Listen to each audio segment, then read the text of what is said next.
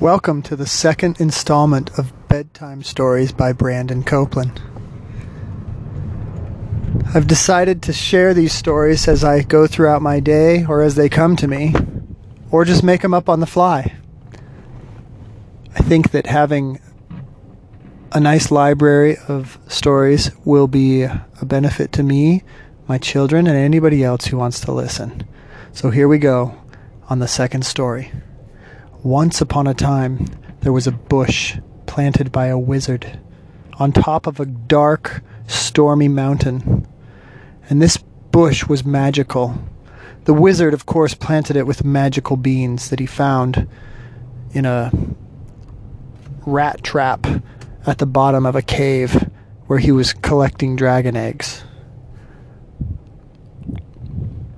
The magical seeds created a magical bush, and the magical bush grew into something amazing. This bush would grow a fruit, and the fruit would be whatever you most desired.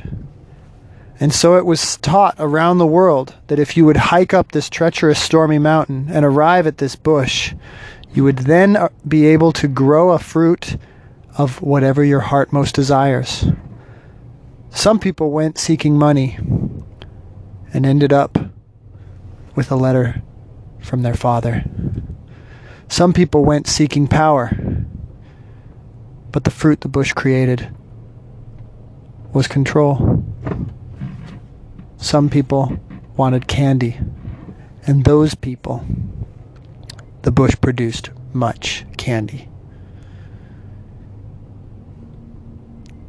One day, a boy went to the bush with a desire that no one had ever had. The bush produced one single seed that fell in the boy's hand.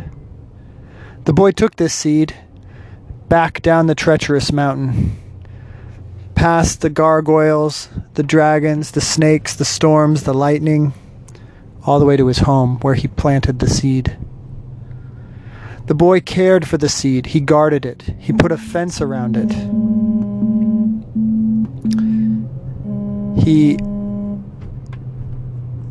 How do you pause this? The boy cared for this little plant site he created. He put a fence around it. He watered it. He gave it plant food. And pretty soon, a little tiny plant started growing. All the kids in the neighborhood made fun of this boy because they said, "Why would you want a plant? How dumb is that? You could have had anything. Gold, riches, diamonds. You hiked that treacherous mountain and for what? For another plant? That's crazy." The boy, of course, didn't say anything. He just smiled because he knew what he had. He had the most precious thing of all. He had a plant that would grow money, a money plant. And when the plant grew to its full height, pretty soon it was producing gold coins and dollar bills every day. The boy became so wealthy and powerful that he suddenly became the king of the land. He built a castle around his plant to protect it, and he kept it sheltered and safe from dangerous people that wanted to steal it or cut it down and take away his money.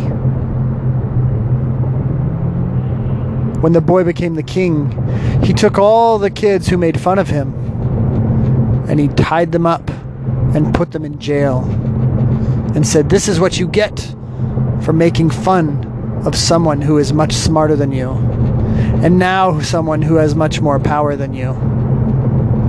Of course, all the children were sad that this happened because they didn't like to be in jail and be tied up. But this boy loved being the king and having all the money he could have. He bought anything he wanted. Candy, toys, video games, everything. But then one day, the plant began to wither and die. It started to shrivel up. The boy did everything he could to save it. He called the best arborist and the best herbologist, plant caretaker people. but none of them could save the wilting money bush. And eventually it died, and he lost his fortune. Everyone that the boy mistreated, suddenly, they were no longer under his power. And they revolted. And he had to run away and hide in the mountains where no one knew where he lived. And he became a hermit in the mountains, living by himself.